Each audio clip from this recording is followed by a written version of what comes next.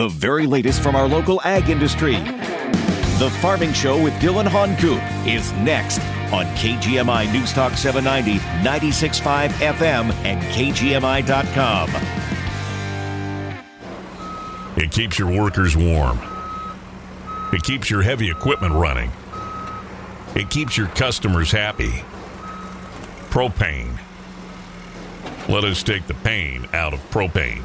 We'll make sure your tanks are full so you don't have to. Skagit Farmers Supply provides safe, efficient delivery service for business, agriculture, and residential. Visit them today and see how they can keep you warm this winter at SkagitFarmers.com. Lindale Glass is your premier window and door company in Whatcom and Skagit County. With over 35 years of professional installation experience, you can rely on the dedicated employees at Lindale Glass to provide an exceptional install. Lindale Glass features Milgard windows and doors, leading the industry with innovative, high-quality products. You can be assured of a product that is customized for your home. No shortcuts, no gimmicks, just excellent service and exceptional quality from Milgard. Visit a Lindale showroom to learn more or online at lindaleglass.com. Need a job? Go to HireMeWa.com. HireMeWa.com is a hyper-local job board. It's free and easy to use. Just go to HireMeWa.com now for the latest openings. You can apply right there. Don't see what you want? Post your resume and let prospective employers find you. HireMeWa.com, the go-to job board for Northwest Washington. Sponsored by H.F. Sinclair. H.F. Sinclair now hiring refinery process operators for Anacortes. Great Benny's, $33.40 an hour with a 12-hour rotating shift schedule. Apply now at HireMeWa.com. KGMI Connects with Joe Tehan is about our community and you. Hey, I want to agree with with what Michelle said as far as you listening very good to everybody and being open to every conversation, which is, I think, why so many people call. Join us each weekday at 4 p.m. for KGMI Connects. God bless you, Joe, for what you're doing, and we're glad to have you out there. On KGMI News Talk 790, 96.5 FM, and KGMI.com.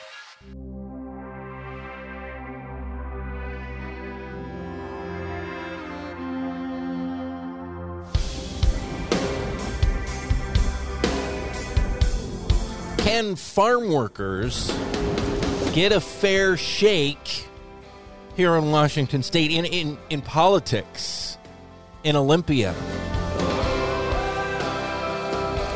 It's a question after what happened. We've been talking about this for a couple of weeks now, when there was this hearing in Olympia about an issue dealing with how farm workers are being treated, how they're being compensated, dealing with overtime. We've explained some of the background on that multiple times here on the show. We'll catch you up a little bit if you're just tuning into this issue.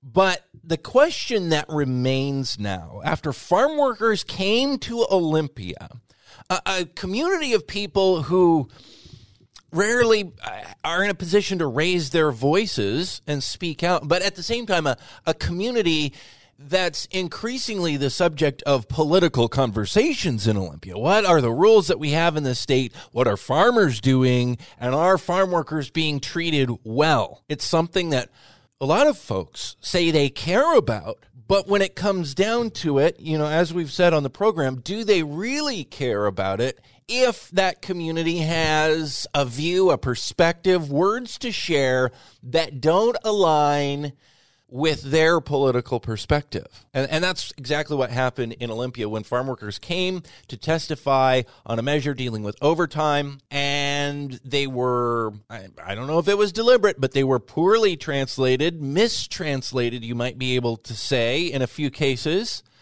And editorialized comments from a state lawmaker on this committee where they were speaking in a public hearing, actually, editorializing, adding her own opinion on to the end of someone else's state, official testimony. Also a suggestion by two different lawmakers chairing and co-chairing or vice chairing, whatever the official title was at committee, suggestion from both of them that the workers that were speaking out didn't really actually understand the issue they were commenting on. And these are two lawmakers who claim to champion farm workers' cause. So looking to the future, I imagine it has a real chilling effect for farm workers feeling like they could be heard.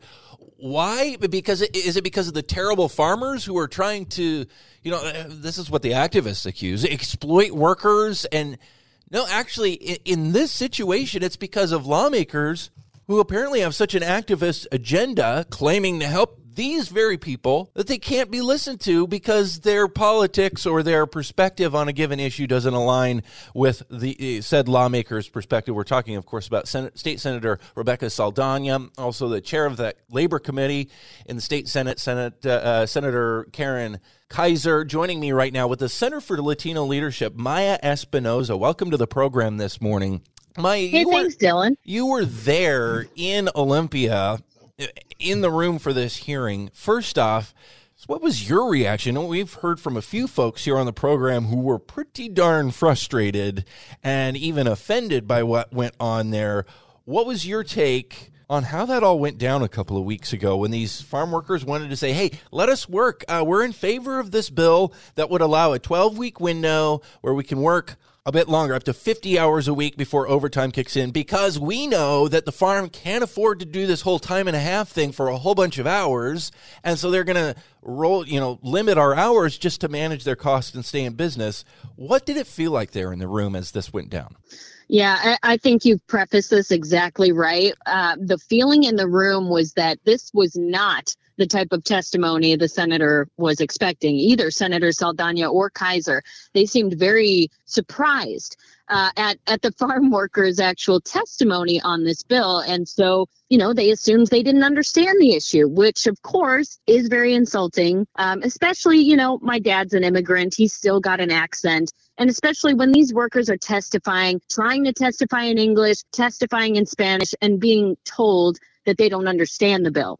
So the feeling in the room was a little insulting, I think, to say the very least. And, I am not a farm worker, so I did not testify, but I was there helping a couple of local workers, be able to testify, be able to navigate the whole complicated legislative process. I mean, you have to sign in at least an hour before the the hearing starts. There are all kind of obstacles that are already put in place that make it hard enough for people who speak English fluently, to navigate this process. Exactly. But here you have workers that show up for this committee, both virtually and in person in Olympia, all the way across the state. And to have, such a condescending tone to these workers was insulting, to say the very least. Well, I mean, I think you're exactly right. And to me, as an English speaker, somebody who plays around in this world of politics a lot, I'm a professional talker, for crying out loud. I've been on the radio for years.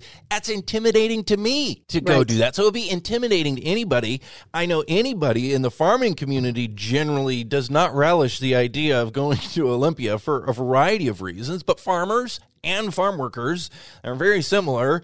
They like to be left alone generally and just get work done, and that's their happy place. Out in the field, growing food. So it was saying a lot, I think, very courageous of them to be able to come way outside that comfort zone. And then I think about the fact that, several of these guys were originally from Mexico and speaks English as a second language. I cannot fathom if I were in there, if that was reversed. If I, say, was in Mexico and Spanish was my second language, and there's a political system that I didn't even necessarily grow up with, but then going to speak, and I would be intimidated beyond belief. Right. And of course, they don't make this, the bill language itself, the actual bill, was you're in support of the bill, which would fix this issue that was already, something the workers were opposed to from the get-go. So it's already confusing, again, whether or not you speak English. Yeah. So these workers were trying to be crystal clear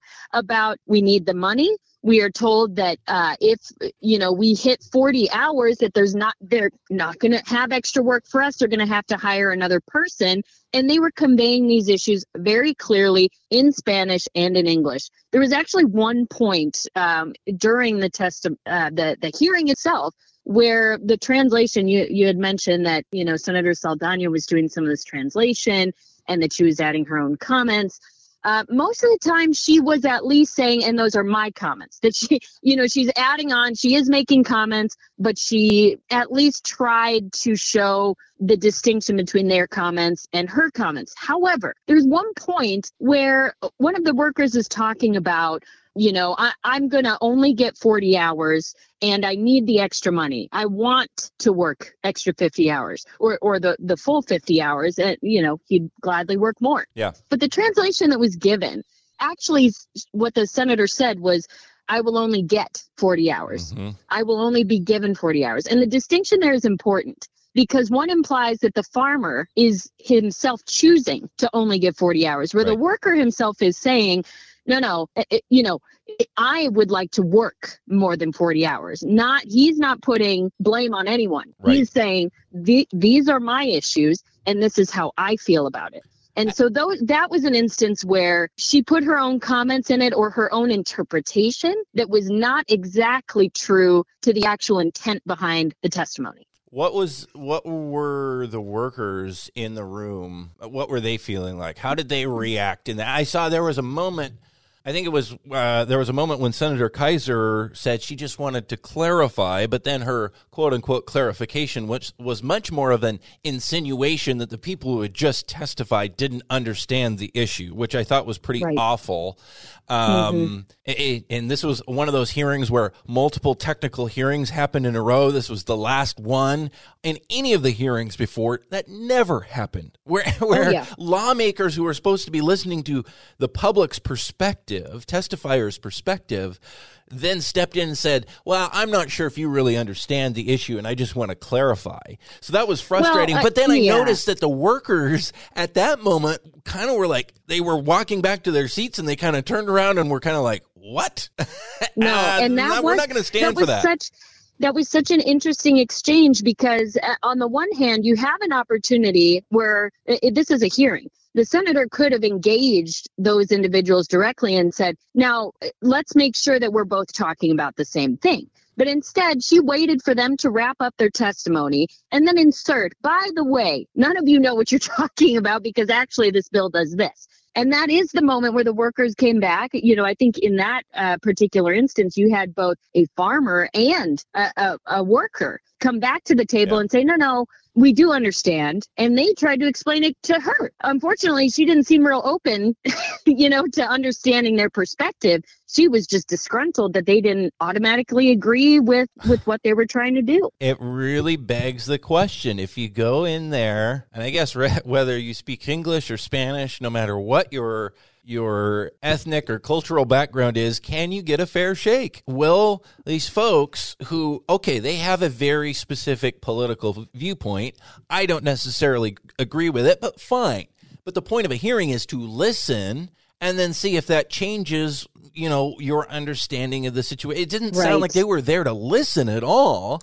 And again, at moments, making it obvious that they didn't want to listen, because they were trying to make the folks in the hearing, the people who were supposed to be speaking, they thought they needed to be listening to their preaching.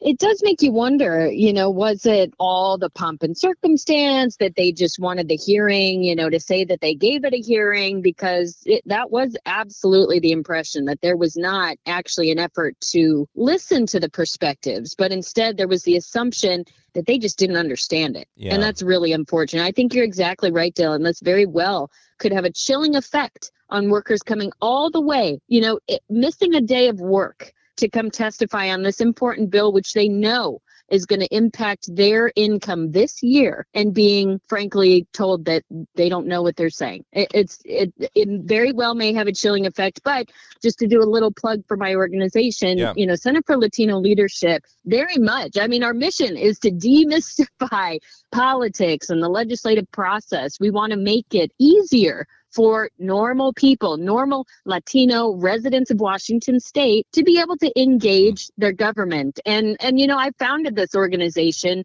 on a simple premise, which was, we've got a pretty high Latino population in the state compared to other states. Yeah. We've got a super high migrant population in the state. But our representation in our local government doesn't always reflect that. Yep. Now, when you drill down, to the issue, you see, Latinos actually don't vote. They're not in the same, percentages at the same rate that other demographics do. This demographic tends to be registered to vote and not turning out. And when I talk to people, when I meet people around the state, and by and large, we're a network of Latino leaders across all of Washington, all corners of the state. What we have found is that it's almost a self-fulfilling prophecy where you don't vote, you don't get the representation you're hoping. And so you don't see your representation in your government. You don't relate to it. You don't know how to even engage it. So then you end up not voting again. Well, here's another issue. And by the way, we're talking with Maya Espinoza. She's the founder of the Center for Latino Leadership. What is it? centerforlatinoleaders.org. That's it. If folks want to check it out online. And that's where, earlier you said you didn't testify in this particular hearing because you're not a farm worker, but this is what you do, is helping those communities connect with the political system. Right. The levers of power, as the more progressives will talk about. And it's interesting. They'll often talk about how communities like Hispanics or, whatever category they want. Right. And sadly, because of this incident, I'm becoming more cynical. Whatever group that they feel they can use politically will talk about how people are locked out of this system. Yet it's they themselves that are creating that. And ultimately, I think there's this assumption that the Latino community is kind of a political monolith. That, Latinos vote left. They're all about Democrats and, progressive policies. Progressive policies. The reality is, to me, that's troubling just right on its face, because you're lumping people together because of their cultural or ethnic background. Guess what? They have a diversity of views just like anybody else. And so, exactly. But they if people like Senator Saldana and Senator Kaiser continue doing what they're doing, it creates that, or it perpetuates and continues that perception of a political monolith, because they only use a given community when it's convenient for their particular political agenda. And when it's not, as we saw in this hearing, they are disrespected. And silenced may be a bit strong, but really that's the upshot of kind of what's happening, where their testimony was not, it was apparent they didn't value as much as maybe others who agreed with them. They didn't value their testimony as much. Right. No, that's exactly right. And I do want to be very clear that my organization in no way is prescribing where people stand on the issue. We're simply providing that avenue to be able to connect and engage their government. And so, to assume that we are all a political monolith is itself, I think, very racist in its own, insinuations. And we've seen, of course, historically and across other states and in other Latino communities across the nation, that is not the case. That cannot be further from the case. But if the same folks that are trying to engage this community are having a hard time getting that engagement, maybe you're not talking to them about issues that matter. Maybe you're not talking to them, about things that they want to fight for, things that would engage them. And that's really what we're trying to do, is meet people where they are, find out what issues are impacting their community, make sure they know what Olympia is trying to do, for their community, and let them be the determinants of whether they think that that's a good idea or not. And it was very clear that in this particular hearing, that was counter to what they were expecting or what they were told. And, maybe in their defense, that's their own echo chamber. That's their own, influence sphere of people telling them that this is what, the community needs. But across Washington, these Latino communities are very different in their needs. A Seattle, quote unquote, migrant worker is very different than an Eastern Washington or Whatcom County migrant worker. Yeah, exactly right. This is the Farming Show, by the way, here on KGMI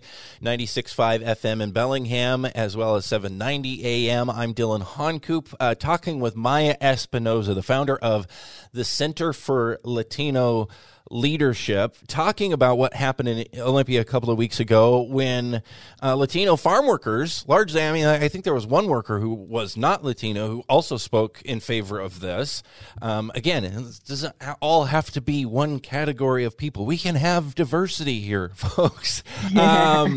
Talking about what happened there when folks who were needing to, wanted to testify, share their perspective in Spanish, were kind of manipulated by a couple of the more partisan lawmakers on that panel before which they were testifying in a disappointing and frustrating way. I would imagine, I asked you a few minutes ago about how those workers were feeling. I would imagine they had to have been kind of frustrated, if not even ticked off after that. But there was a bit of a conversation afterwards, though, too, right? There was, and that was actually very encouraging. So, after the hearing had concluded and, we had ran out of time, we stuck around and we wanted to, talk with others about this issue, because certainly it wasn't like all of us showed up and met ahead of time and we all got our notes in order. These were all workers from across the state with different experiences, sharing their own testimony. So as we're talking in the hallway, actually Senator Saldana comes out eventually and she wants to engage the workers and she wants to, drill down a little deeper. And that to me is encouraging, even if, maybe the intent was, let me make sure that you understand, which again, we won't reiterate how insulting that actually is. Right. She was there to listen and talk and engage these folks. And there were a few minutes that she had allocated to actually meet with them one-on-one and talk through how this actually works. And, for some of these politicians in Olympia who have never owned a business, who maybe have never actually worked in an industry where you can get laid off because there's not enough work or enough, revenue to keep you getting paid. Sometimes they frankly have no idea how some of this works. Yep. So the fact that she was, available to talk about this with some of these farmers and farm workers was encouraging. Now, whether or not they got through, whether or not their point was seen as valid, remains to be seen. I don't think the bill moved this year. So, of course, that is discouraging, but they did meet with the vice chair rather than the chair. Yeah, and we're out of time, but just real quick, Maya, have you ever seen anything like what happened in this hearing before, people being treated that way in all of your years in and around Olympia? Frankly, I hadn't. Wow. Unfortunately, I had not seen anything like that. And I hope that we can work to rectify that. I hope that, folks are not discouraged. They're willing to come out. Yeah. This is why we need to remain engaged along the way and not let this be the final note. Again, the website is centerforlatinos.org. Make sure I get that right. Correct. CenterForLatinoLeaders.org.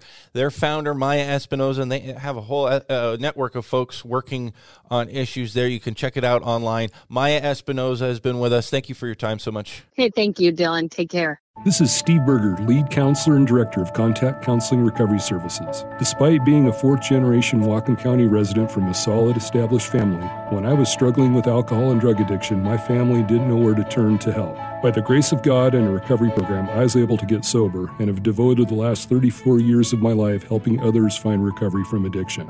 If you or a family member is struggling with substance abuse, please contact us at 360-671-3277 or contactcounseling.com. Sir, are you okay? I don't like to fly. What are you worried about? I don't know. Engine trouble at 47,000 feet, maybe? Maybe had you taken the car in for regular service before it had engine trouble, we'd be driving the legendary Route 66 instead of flying over it. Could I get a couple aspirin? Have Bellingham Automotive schedule your bumper-to-bumper inspection and oil change before it's too late. Call the shop or visit BellinghamAutomotive.com today. Dedicated to service, shining a light on local individuals, law enforcement, and groups giving back to our community. In the past year, the Lighthouse Mission staff and community volunteers have made a difference by providing our homeless neighbors with nutritious meals, shelter, and help in transitioning to stable housing. In fact, more than 225 men, women, and children have shelter each night. More than 650 meals are served each day, and 150 people were moved into stable housing. This couldn't happen without the help and support of community volunteers, businesses, and organizations like the Lighthouse Mission. Want to help? Visit thelighthousemission.org. Thelighthousemission.org. dedicated to service. Brought to you by Nieder House of Luxury, Bellingham's newest fine jewelry store.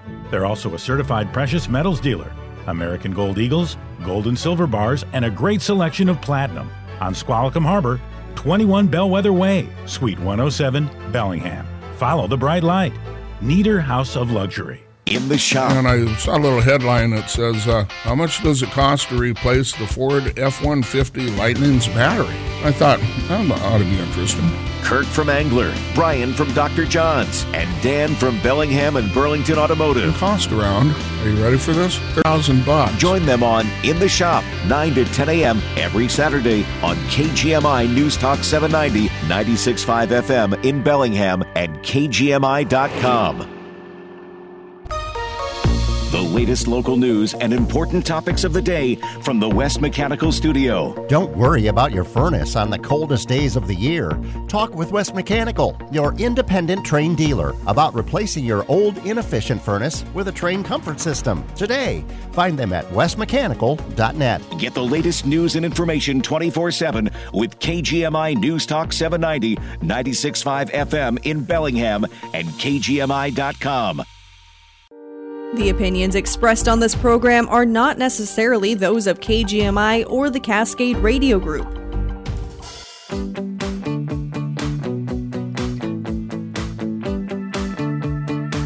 Stream buffers, something that we haven't talked about for a little while here on the program.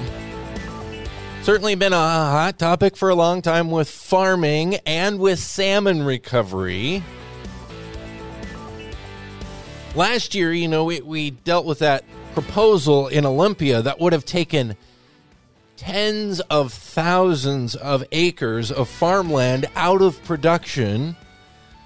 A lot of it in Western Washington, with this idea that there needs to be mandatory stream buffers, riparian buffers, meaning forested, meaning we need to plant trees out hundreds of feet on either side of anything that's could remotely be argued as a salmon-bearing stream. Now, while the farming community supports salmon recovery and has helped with a lot of work toward that end, we knew that this kind of a proposal would kill farming, particularly in Western Washington.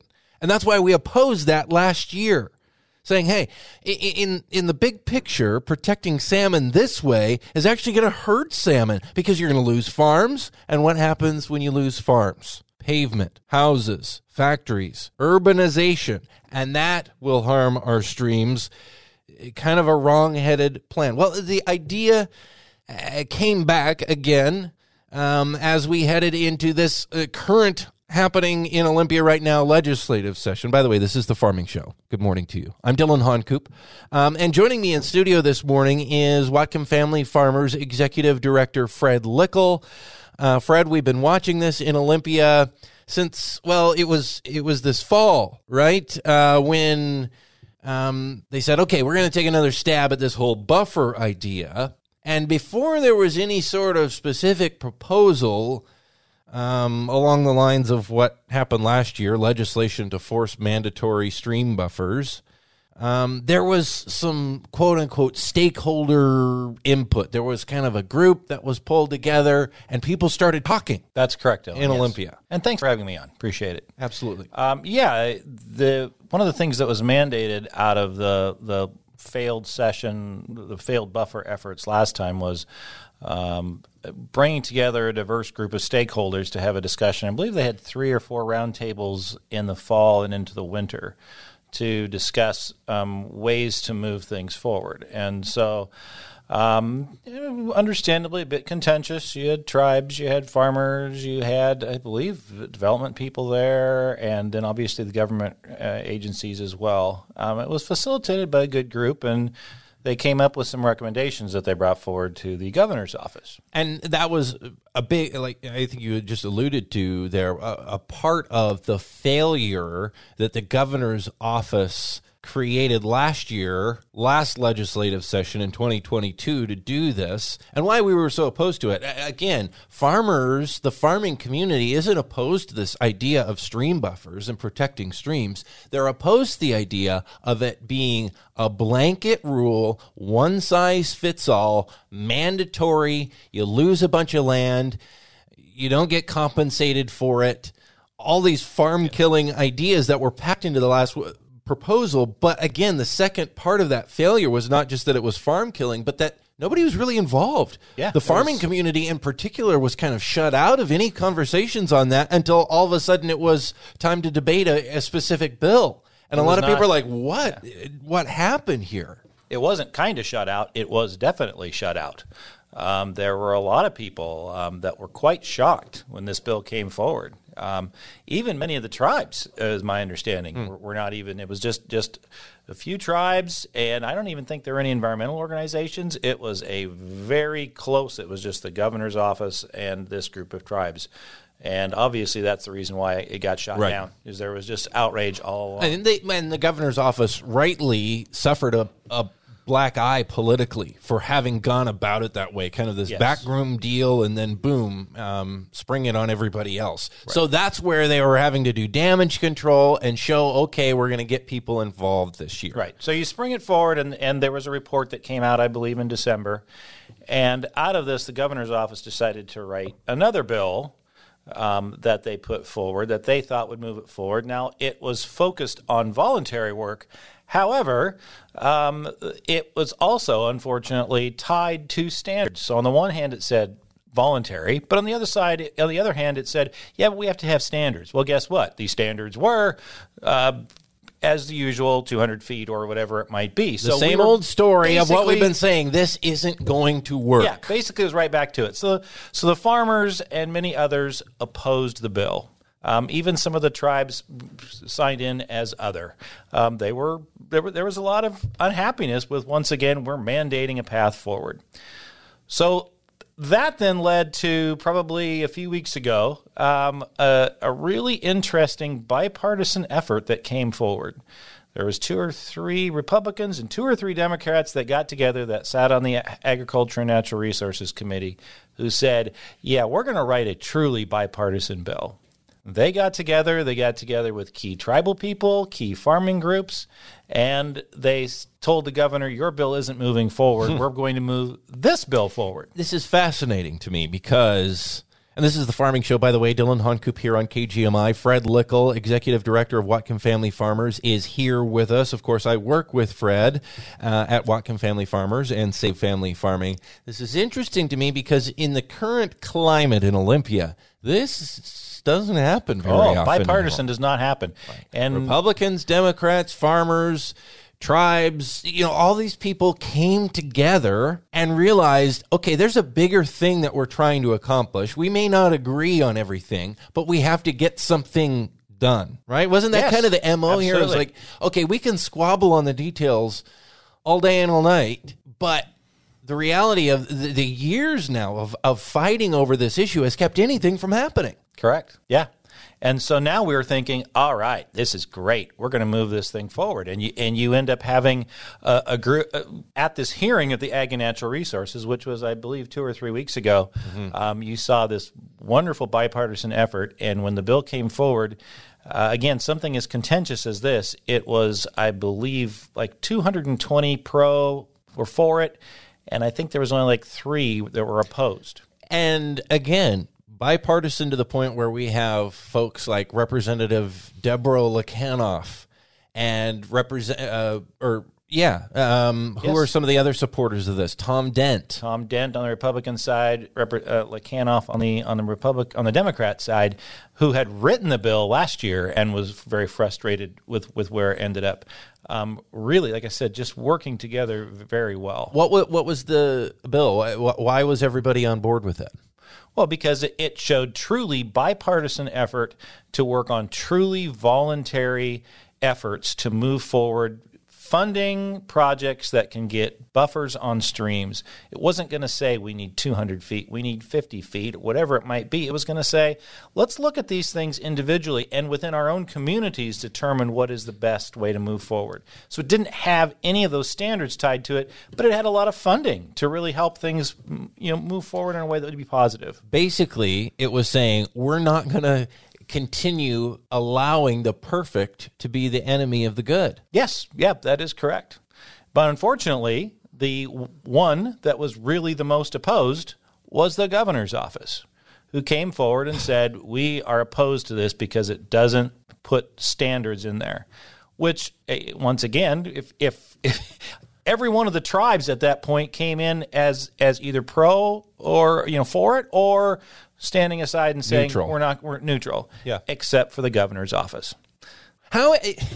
That's bizarre to me.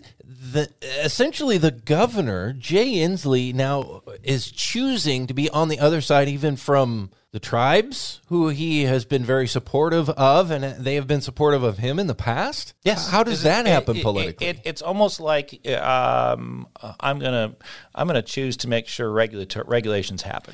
Okay, no matter what. To dig into that a little bit, because I saw just little snippets of the testimony about this voluntary riparian buffer bill. Yes, that the farming community, salmon advocates, tribes, there was this broad bipartisan support for.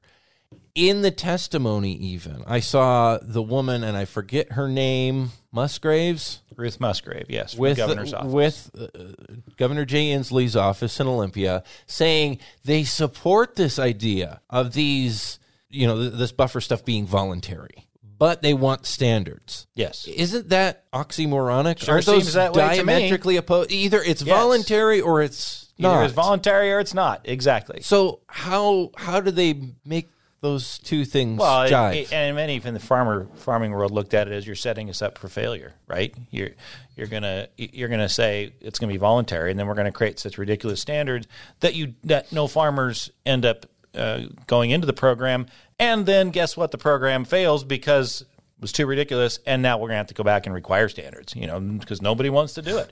It was setting people up for failure. It really was. The political gamesmanship on the part of Governor Jay Inslee's office is appalling. It's unbelievable. And it's not just this issue. We've seen this in multiple other farming-related issues that we've talked about here. And then across the political landscape, there are the ruins of things, places where people could have worked together that have been blown up by Governor Jay Inslee. Yes. Why?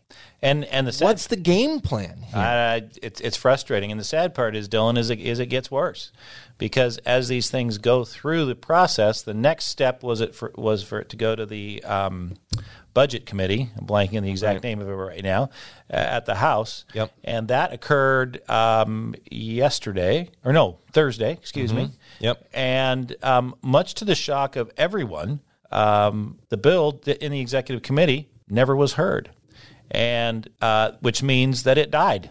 And because Wednesday was the deadline, I think these Friday, kinds of right. I think Friday was the deadline, but the reality was that on Thursday then it was done, and we're finding out behind the scenes that the reason why was that Governor Inslee's office put pressure on that the bill wouldn't pass. So here we have something that is completely bipartisan, and Governor Inslee is standing in the way of it. I thought we had a democratic government. I thought we lived in a republic that, represented people. And the people, left and right, were supporting this. Not so in this case. Well, yeah, I mean, it was that they were supporting it, right. But it wasn't that. Apparently, that's not good enough. You need the blessing of Jay Inslee to move something forward in this state. Now, I guess it's not all bad news in that supposedly what will happen, or so we're being told, is that the funding will still be there for these programs. There just won't be a bill attached to it. But the reality is that it sends a message, right? It sends a message to the farming community and to others that says, we don't trust you to make your own decisions. We're going to make the decisions for you. Now, what sort of message is that going to send when we go to a landowner and we say, look, we need to be looking at planting buffers, and we're just looking at maybe doing something small in this situation? Who's going to believe that? Who's going to believe that Governor Inslee isn't going to come back and ask for 200 feet? Do you think we're really going to have people who are going to want to volunteer much? It's astonishing the bad message that has been sent, and the just kind of the condescending way that he has gone about the work related to this. Very frustrating. Now, like you say, some of this stuff could still happen as, what's the term, like a fiscal note. It may be baked into the state budget. Proviso, they call it, yes. But without this bill, the actual program as an official program doesn't happen. True, because right? I mean, one of the things that was supposed to happen with this bill was to bring this table up where we have bipartisan group of folks to sit around and discuss it. That isn't there now. If that happens, it's going to be happening, possibly on the side, but there's not going to be, there's not going to be anything official behind it. And I'm sure there are other things in that bill as well that it's going to create a lot of problems and a lot of challenges here. And again, why is it that the governor has decided that he alone gets to make the decisions instead of folks on the ground locally? Yeah, and at this point, this is not even a partisan beef. He's shutting down voices and votes and people representing both sides. I guess it's just about him and what he wants. I can't assume anything else with this kind of behavior. Talking with Fred Lickel right now, Executive Director of Whatcom Family Farmers. I'm Dylan Honcoop, your host here on The Farming Show on KGMI 96.5 FM and 790 AM. I guess we just see what happens with this. Now, obviously, in politics, things change every day, it seems like, and so that's where things stand right now. And yes, the bill has missed the cutoff, so we would say it's dead. But as in all politics, oftentimes they say it's mostly dead, but not completely dead. Likewise, bills can be mostly all the way through, as we thought this time, then they can be killed. So we probably still have a ways to go. The legislative session still has 6 weeks, I believe, or so left in it. Yeah. So nothing is completely done yet. Really, what we have here is we have Governor Jay Inslee being the person standing against salmon recovery. Yes, absolutely. I mean, this was a plan that would move that forward. And like you're saying, at least there's a little bit of encouraging news that some of it probably will still happen, despite the governor digging in his heels. But really, his position was one to stand against tribes, farmers, other stakeholders protecting salmon. And that's what he claims to be all about. Protecting salmon and protecting our farmland. Yeah, true. We should, before we run out of time here, and we are almost out of time, but we should mention something that's going on with Whatcom Family Farmers. And that's a way for you to support the work that we do here at Whatcom Family Farmers, particularly our education work, which is a part of our 501c3 nonprofit tax-deductible donation kind of organization.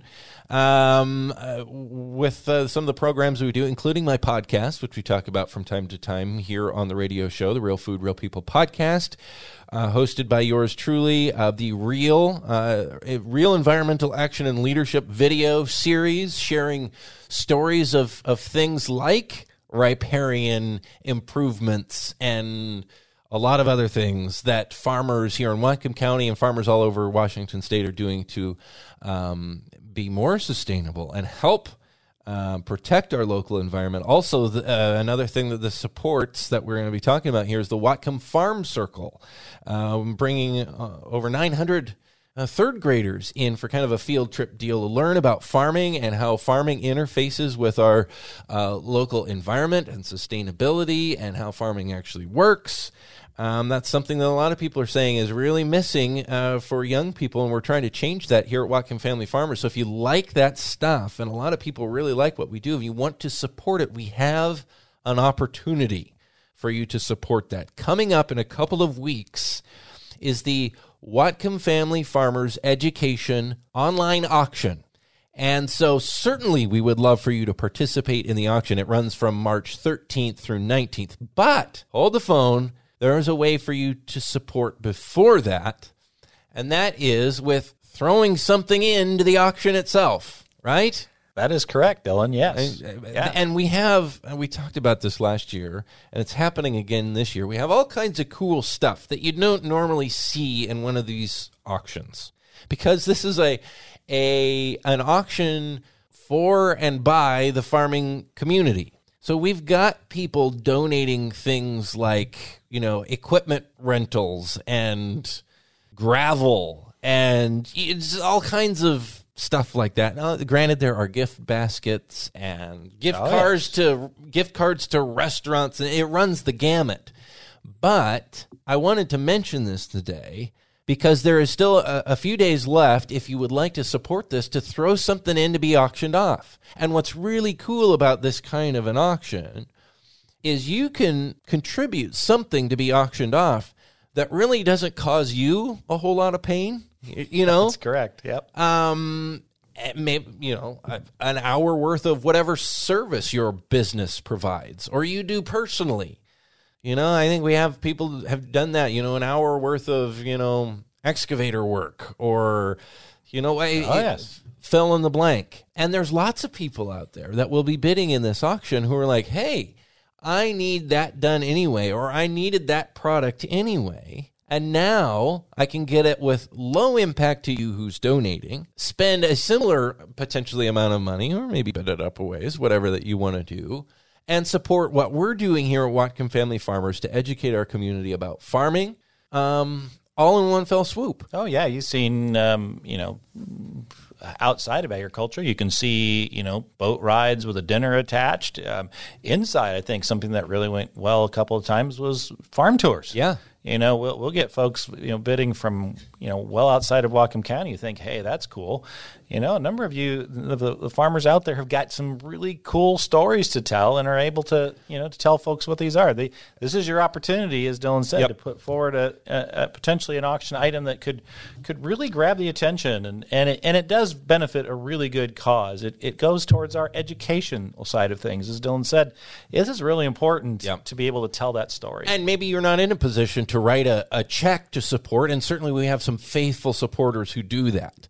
But maybe you're not in a position to, but maybe you could do something like this and donate something to this auction that would be valuable to other folks. They would love to bid on it. Like you said, even a farm tour or, outside of the farming world, a fishing trip or, there's all kinds of things. If you need info, go to WhatcomFamilyFarmers.org. It's right there on the front page.